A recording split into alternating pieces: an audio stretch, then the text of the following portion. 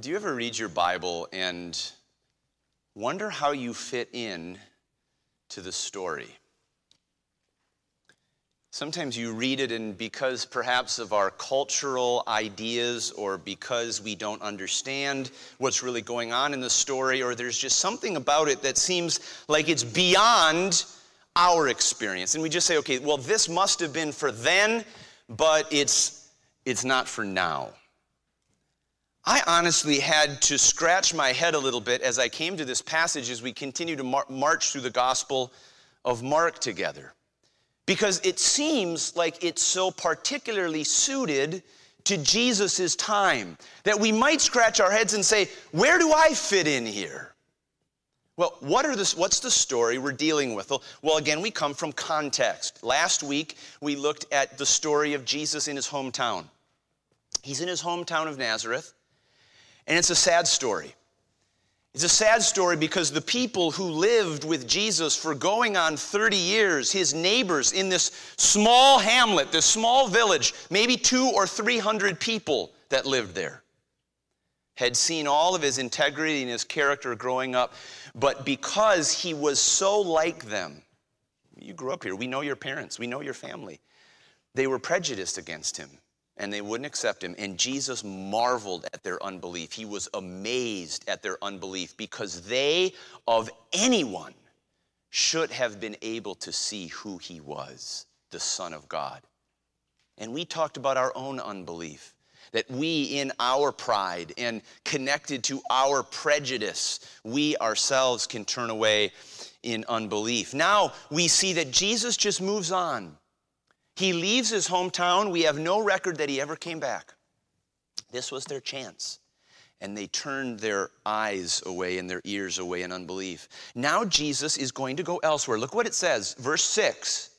And he marveled because of their unbelief, and he went round about the villages teaching.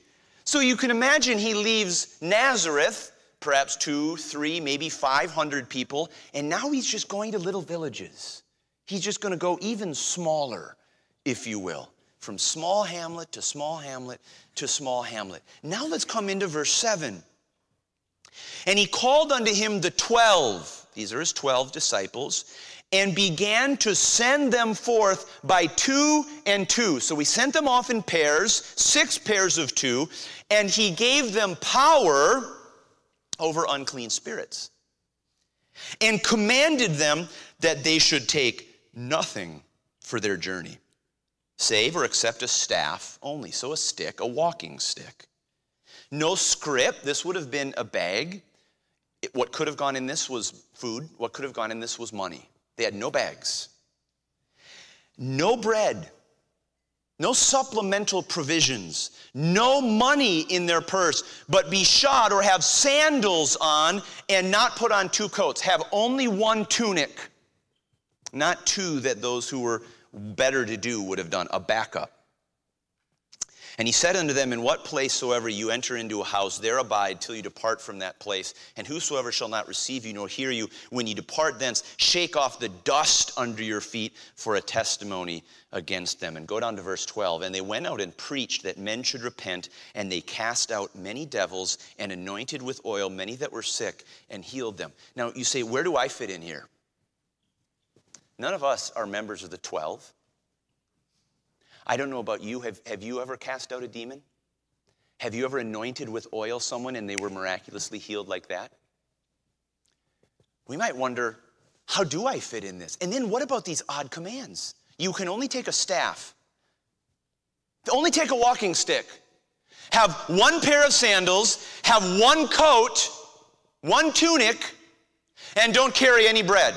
You say, what is going on here? We're going to help learn what's going on here when we understand what Jesus was doing.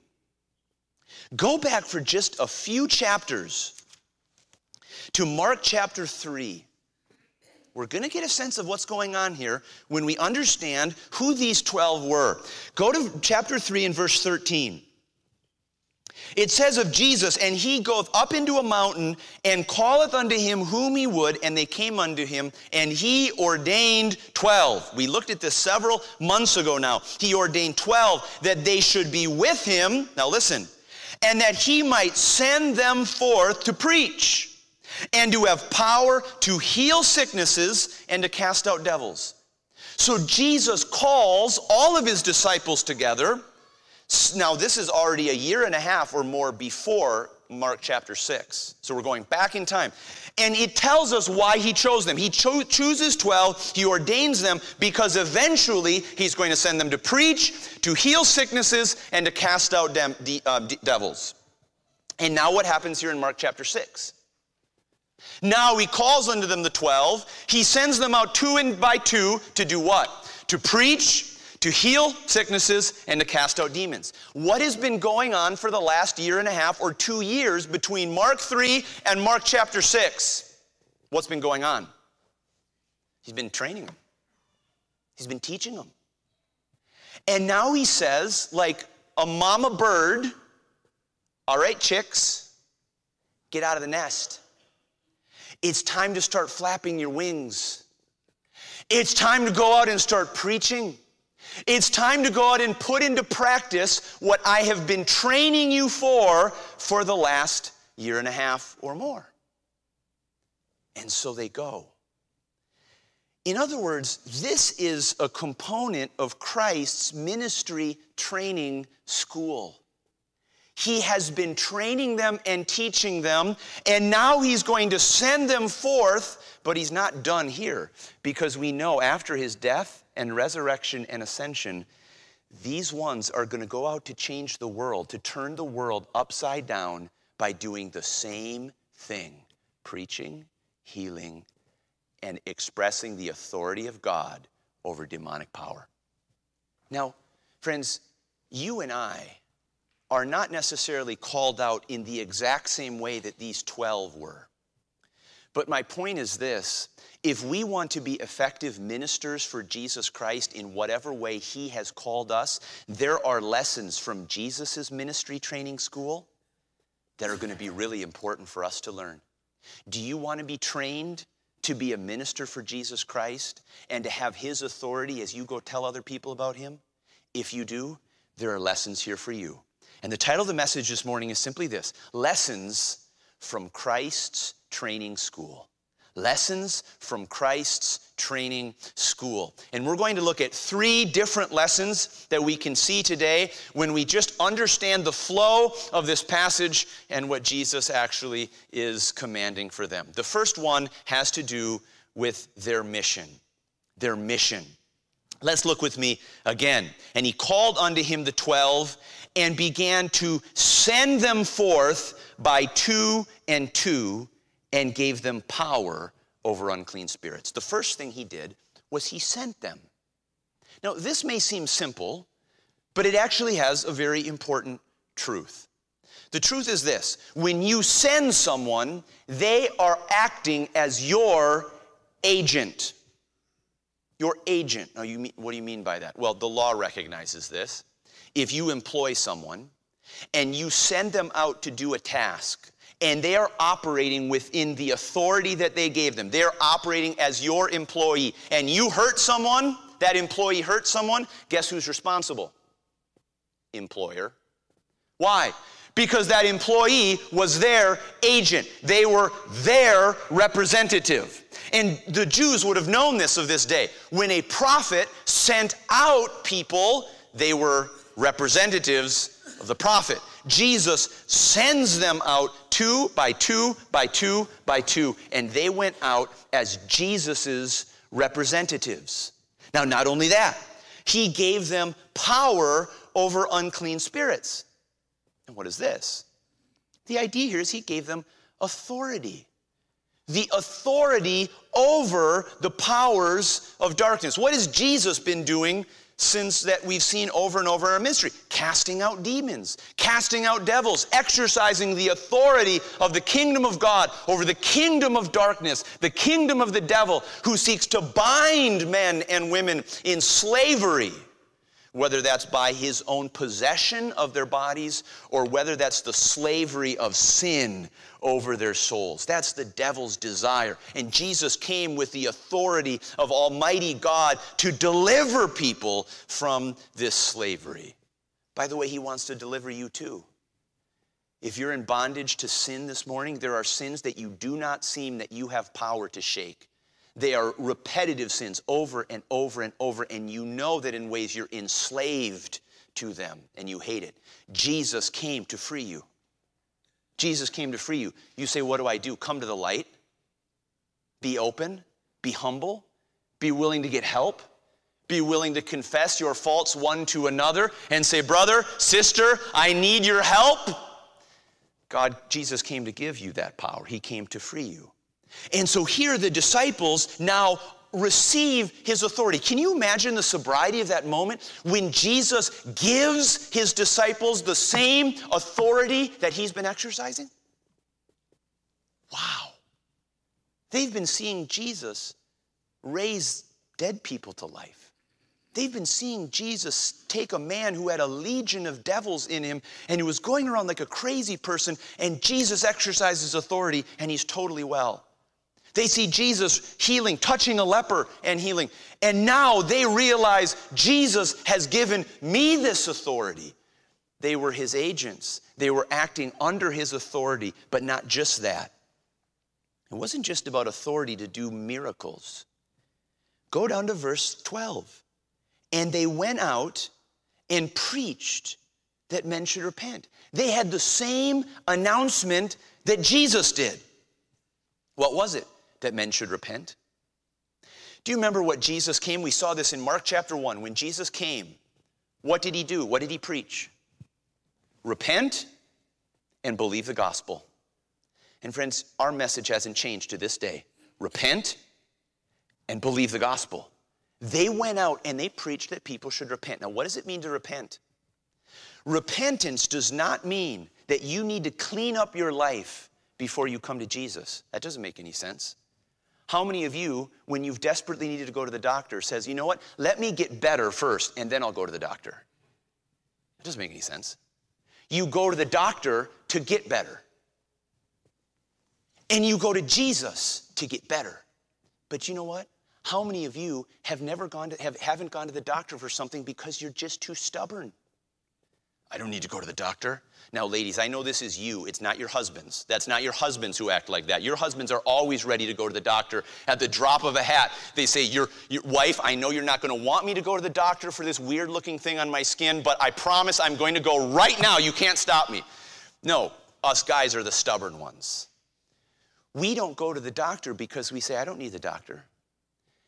Do you know what we need to do? We need to repent. And we need to say, I can't get this thing better. I need something else. And some of us are too stubborn to go to Dr. Jesus and say, I need healing for my soul. They say, I can do it. I'm a good person. I don't deserve to go to hell. I'm not in a problem with God. Repentance is simply the humility to say to God, you're right and I'm wrong. The heart of repentance is the change of mind and the change of heart to humble myself before God and say, I need you. I'm not right. And friends, whatever confusion we have in our churches about whether the message of repentance is for today, there's no confusion in my mind or in our church. Our message is one of repentance. Repent. You say, how do we know that? Because it was Jesus' message. How else do we know that? Because it was the early church's message. What was the very first word at Pentecost when they heard that convicting sermon of Peter and said, men and brethren, what must we do? What do we need? And he said, repent. That was the first message. And if you have any doubt about whether that was just to Jews, look no further than Acts chapter 17 about what God's message is. Paul is preaching to the Athenians, the Greeks, non-Jews, Gentile people, superstitious in their idolatry. And what does he say to them? He said that God has now commanded all men everywhere to repent. All people everywhere, that covers all people everywhere. That means today. What's our message? Repent. Repent. And that was their message. Now, what's the point? What is the lesson from Christ's Ministry Training School when we see what their mission is? It's this: know who you are. Know who I am. Who are we? We are the representatives of Jesus Christ on earth. Why do we as Christians go around so often with slumped shoulders? with our chests tucked in like we're ashamed and we're embarrassed of who we are. People ridicule and mock us for what we believe, and we say, oh, maybe they have a point. No, friends, stick your shoulders back a little bit. You're an agent of the King, King Jesus. You operate in this world under his authority. And let me be clear, you may never be called upon to cast a demon out of someone. You may never be called upon to anoint someone with oil and see them miraculously healed. You may never do that, but you operate under his authority nonetheless. Why? Because Jesus said, all authority is given unto me in heaven and in earth. Go, therefore. He said that to us too. Go. Why? Because he has all authority. And we operate as the body of Christ. Ephesians chapter 1 says that his body, us, is the fullness of him who fills all in all. We are his fullness. We have his authority, and so we go. And when we go, what do we say? We can only preach his message. His message. What's his message? Repent and believe. These churches around us who seek to manipulate his message, who seek to shave off the parts of repentance because they don't want to offend a world that believes everyone has a path to heaven. The people who say, well, not that part of his message. Let's focus on this part. It's as if I want to say to them, who do you think you are? You cannot claim to act as Jesus' agent and give a different message than he did. If you want to start your own faith and say that it has nothing to do with the faith of Jesus Christ, be our guest, but do not come purporting to act as his agent and under his authority and announce a different message than he did. Friends, that's our calling too.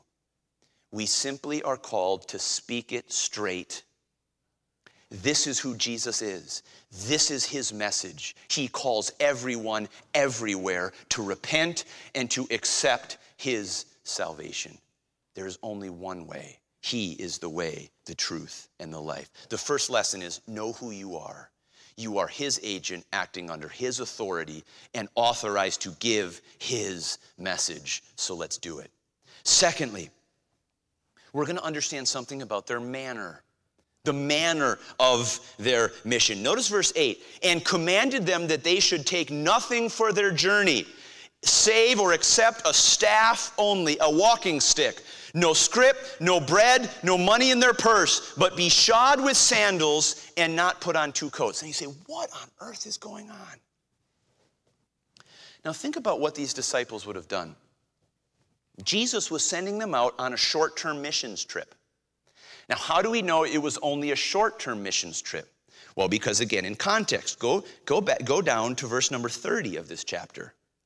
And the apostles gathered themselves together unto Jesus and told him all things, both what they had done and what they had taught. And he said unto them, come ye yourselves apart into a desert place and rest a while. So he sends them out. They do their missions trip as training for what they've already learned. And then they come back to Jesus and they say, Jesus, here's what we did. Look at everything that we did and taught. So this is a short-term missions trip. Now, this is why we should just understand that Jesus' commands here about what they should take in their life is not a command to everyone who goes out to be a missionary or to go out to be on a mission trip. The only provision that missionaries should take need not be just a walking staff and sandals and 1 coat. How do we know this? Well, you'll see if you were to look in Luke chapter 22, you would see what Jesus is really getting at. Actually do that. I think it'll be helpful for us just very briefly. Flip over to Luke chapter 22, will you? Just want this to be settled in your own mind about what Jesus is teaching them here. This is in the upper room as Jesus is at his Last Supper. And listen to what he says to them in verse 35. And he said unto them, when I sent you without purse and scrip, without a bag and shoes, lacked ye anything? And they said, nothing. We didn't lack anything. There was nothing that we lacked, even though you sent us out with such little provision. Then said he unto them, but now he that hath a purse, let him take it, and likewise his scrip, his bag. And he that hath no sword, let him sell his garment and buy one. Now, you say, what is Jesus getting at here? He was giving them a command in his training school for a particular purpose. What purpose? Well, what did he say to them in Luke chapter 22? When I sent you out with just a walking stick and just with sandals and just with one coat and with no food, did you lack anything? And what'd they say? No, we didn't. Jesus was sending them out to teach them a message about depending on him. Can you imagine going out to be a disciple of Jesus and he says, I'm giving you all authority, the authority of a king. And you think, okay, well, do I get to act like a king? No, you don't. You get to go out with no food and no money and a walking stick and sandals and only one coat. We'll see how you do. And then they come back and they say, wow, Jesus, we didn't lack any food. We didn't lack any money. What's Jesus teaching them? You can trust me. When I send you out on my mission, you won't lack my supply. When you go out in total dependence on me, you won't be found wanting. You won't be found lacking. This was the message that they needed to learn, a message of simplicity. But not only that, here's the other thing they needed to learn. Their simplicity was going to be its own message to the people they were speaking to. What would you have been like if you had been in one of those villages where these two people came in and they come in with only a staff and only sandals and only one coat? They have no food. They have no money. They are entirely single-minded, entirely focused on their work to do. And then they preach the gospel of repentance and belief in Jesus Christ. And you see all their needs are met. They don't have any concern about worldly goods or material things. They are entirely focused on the message. You see, friends, that has its own power. Jesus was teaching them not only could they be dependent on him for their provision, for their supply, they could be dependent on him for the power of the message alone. And friends, can I tell you how much we need this message today? We need this lesson. Because in our American church culture today, there are people who are acting and teaching as if the power of the message is not enough. They need to add something else. Do you know what they need to add? Celebrity. If we show people that celebrities are accepting our message will be so much more persuasive. There was actually a church, a large church in New York City, who was cordoning off in the front rows of their church an area, a VIP section of their church for celebrities, to encourage celebrities to come into their church. What else do we use? We might use various aspects, trappings of culture, of success, of money, of $500 shoes, of $2,000 suits in the pulpit, saying, this is the message that we're giving. We're giving the message of the gospel, but come alongside because there's more to add to it.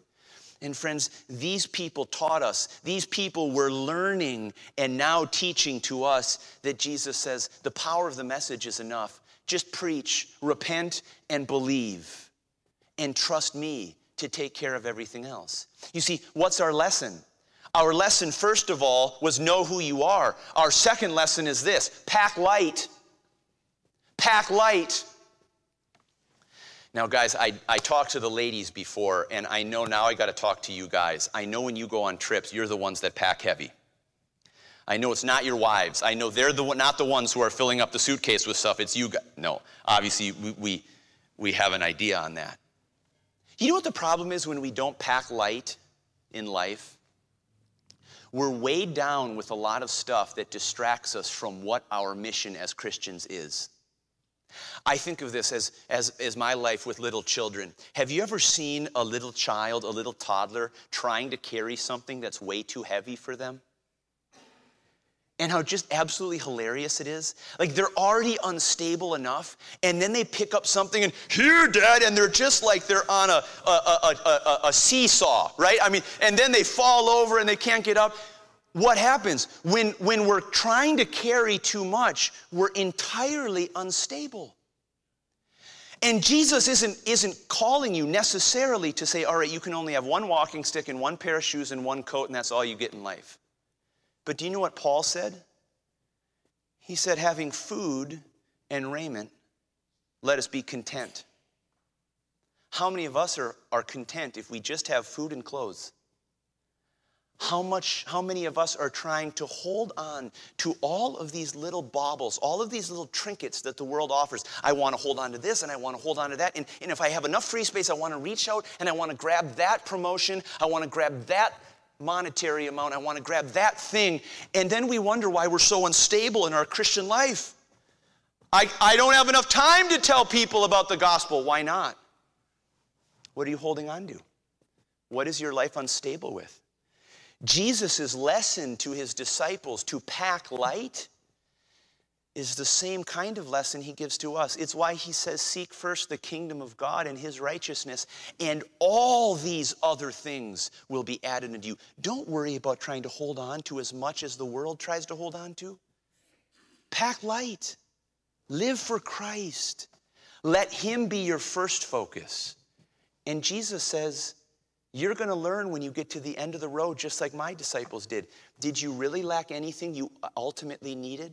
Your answer is going to be one day when you get to heaven, you're going to look back and you say, God, I didn't need anything. I didn't lack anything that I ultimately needed. Thank you. Friends, pack light. The world wants to tell you to pack heavy, and you're going to be spiritually unstable and spiritually unproductive as long as you're reaching out and trying to hold on to everything that the world is pursuing. Pack light. So first of all, we see what their mission was. Secondly, we see what their manner was. And third, we see what their mentality was. I love this. Notice verse 10. And he said unto them, in what place soever, in whatever place you enter into a house, there abide till ye depart from that place. And whosoever shall not receive you nor hear you, when ye depart thence, shake off the dust under your feet for a testimony against them. Verily I say unto you, it shall be more tolerable for Sodom and Gomorrah in the day of judgment than for that city. Let's start here with their mentality. First of all, their mentality was entirely single-minded. Notice verse 10. In what place soever ye enter into a house, there abide till ye depart from that place. Now, the Jews of this day had a culture of hospitality that was very different from ours. You'll see elsewhere in the scripture, when a traveling teacher came to town, it was expected that that teacher would have a place to stay. Someone would just invite him into their house, and they would be their guests for as long as they were there. That was just the culture. So these people were going out knowing that they'd likely have a place to stay. And so what is Jesus saying? When you stay in someone's house, don't go to a different house when you're in that place. Now, why not? Have you ever heard the phrase, don't look a gift horse in the mouth? Have you ever wondered what that means? Don't look a gift horse in the mouth? It's this. If you were going to buy a horse, you would want to make sure you got your money worth. So you'd make sure to check out their teeth to see how healthy they are. But I want you to imagine that someone is coming to give you a horse. They're giving it to you for free. And your first reaction is, let me see if it's a good one or not. Let me see if he's healthy. Do you know how offensive that would be? Have you ever had that example with someone? You've been offering someone a gift, and their first thing is it good enough for me? Now imagine what the reaction of someone would be if Jesus' disciples went into someone's house and then suddenly a new offer popped up around town. They have a 4-bedroom ranch with a pool in the back. See ya! We're going there. What kind of message would that send? It would not send the message that they were single-mindedly focused on acting as the agents of Jesus Christ under his authority. It would say that they were looking for other things as a benefit of what they were doing. And friends, do you know the same lesson applies to us? Our contentment with where God has placed us in life is a testimony to the people around us that he is enough for us. We're satisfied in what he's given us and in who he is for us. And by contrast, when we as Christians are always grasping, when we're all seeming to be discontented with where we are in life and where he's placed us and what he's provided for us, we're telling everyone around us, you know what, you're not good enough for us and he's not either. What is the message? It's this, it's not about you. My life is not about my comfort. My life is not about whether I fulfill every one of my dreams. My life is not ultimately about whether I get everything that the world is pursuing. My life ultimately is whether I am serving Him and doing what He's called me to. And therefore, I'm content with wherever He places me. It's not about me. We see this not only about that, but notice in the next verse, and whosoever shall not receive you nor hear you, when ye depart thence, shake off the dust under your feet for a testimony against them. See, this is weird. It wouldn't have been weird to them. Commentators tell us that when a devout Jew would leave Gentile territory, so imagine you're traveling into a Gentile town and you come out of the town. Do you know what these devout Jews would do? They would take their sandals off and they would shake the dust off. What would they be saying? We don't want any of your Gentile dust corrupting us when we go back into God's country. We don't want to take anything from you back home with us. And do you know it would have been a kind of testimony? It would have been a kind of statement from the Jews to the Gentiles. None of this. He said, what then would Jesus have been saying to his disciples? He would have been saying this. When someone doesn't receive the message of the kingdom that you're proclaiming, you are going to have a message as if you are treating them as the unsaved pagan Gentiles. You are sending a message to them that we have fulfilled our duty. We have done our job. We have proclaimed the message, and it is up to you to receive it. And now we are going on. This would have been a very sobering thing. Notice what Jesus says. This was for a testimony against them, a witness, a message against them. It would have been Jesus' message to those who would not believe that this is my message and it must either be taken or it must be left, but a decision must be made. Now notice what he says next. Verily I say unto you, it shall be more tolerable for Sodom and Gomorrah in the day of judgment than for that city. We've talked about this before, the idea that at the judgment day there will be varying levels of punishment in its severity for those who have rejected the gospel. You say, why? What is Jesus saying? Well, whose message did Sodom and Gomorrah reject? Who was the only righteous preacher who was there? A somewhat compromised guy named Lot. A guy who was interested in living in the gate of the city. He wasn't the strongest witness. Whose message were the people of these villages rejecting? The message of King Jesus himself, with the authority, those who were going out to proclaim it. They would have a more severe judgment because they had rejected a greater light that was shining on them. What's the point here? There's a couple points. The first thing is this. Jesus was training his disciples to expect rejection. Isn't that the idea? If anyone doesn't receive you, what's he saying? Be ready. Be ready that people are going to listen to your announcement, to your proclamation, to repent and believe, and they are not going to receive you, and they are not going to listen. They are not going to hear you. And Jesus says it's not about you. It's about my message. So just stay true to my message. Just proclaim it faithfully. It's not about you. You see what the encouragement of this is that Jesus is saying, when people reject you, don't slump your shoulders over and say, oh, if only I would have been more persuasive. If only I would have had a little bit of a different message to share, it might have been different. No, Jesus is saying, this is my message, and preach my message. And when it's rejected, say, all right, there's someone else that may accept it. I'm not going to be discouraged. I'm not going to be daunted by rejection. I'm simply going to continue to preach and to proclaim, because ultimately it's not about me. It's his message. It's his authority. And ultimately it's his goodness that brings people to repentance. Turn over for just a minute. I want us to see this because I think it's so helpful in this day and age that we're in, to 2 Timothy chapter 2. 2 Timothy chapter 2. A passage that's been a real message to me as I think about my ministry. Listen to what Paul says in verse 24, speaking to his protege, Timothy. He said, and the servant of the Lord must not strive. He must not fight. He must not quarrel. but be gentle unto all men, apt to teach, patient, in meekness instructing those that oppose themselves, if God peradventure, the idea is if God perhaps will give them repentance to the acknowledging of the truth. Now what's he saying there? You don't need to be an arguer.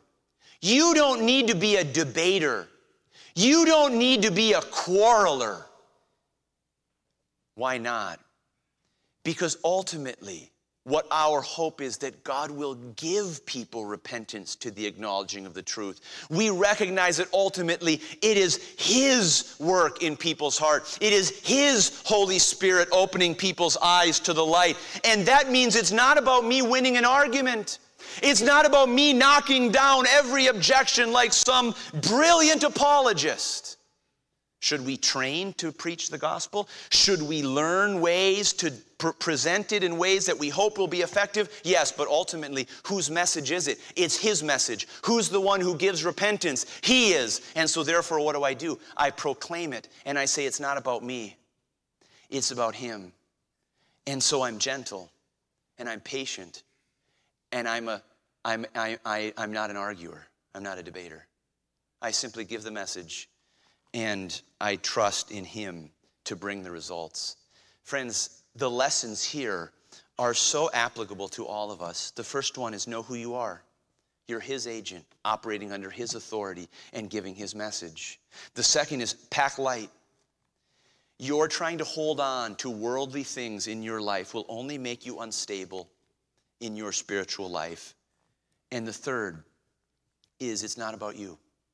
It's not about your success. It's not about your advancement. It's about Him and His message. So proclaim it faithfully. Friends, two things as we close here. First of all, you can't enter into Christ's training school unless you've entered into His kingdom. Have you repented this morning? Have you repented by humbling yourself before Him and saying, you're right and I'm wrong? Have you believed in Jesus Christ for the forgiveness of your sins and for the hope of your eternal life? I plead with you, don't leave this door this morning unless you have repented and believed and entered the kingdom of God. And I know myself and anyone from this church would love to talk with you about that today if you have any questions. The second thing is this. Are you ready to go be His agent when you walk out this door? When you go home today in your neighborhood, tomorrow at your workplace, wherever you go, are you ready to act under His authority and give His message to whoever will hear? Let's pray. Father, we thank You for this wonderful truth. We thank You for the lessons from Jesus' training that we can take and apply to ourselves. Father, we ask for Your blessing. We ask for Your people to be Your body, acting as Your fullness in this day and age today.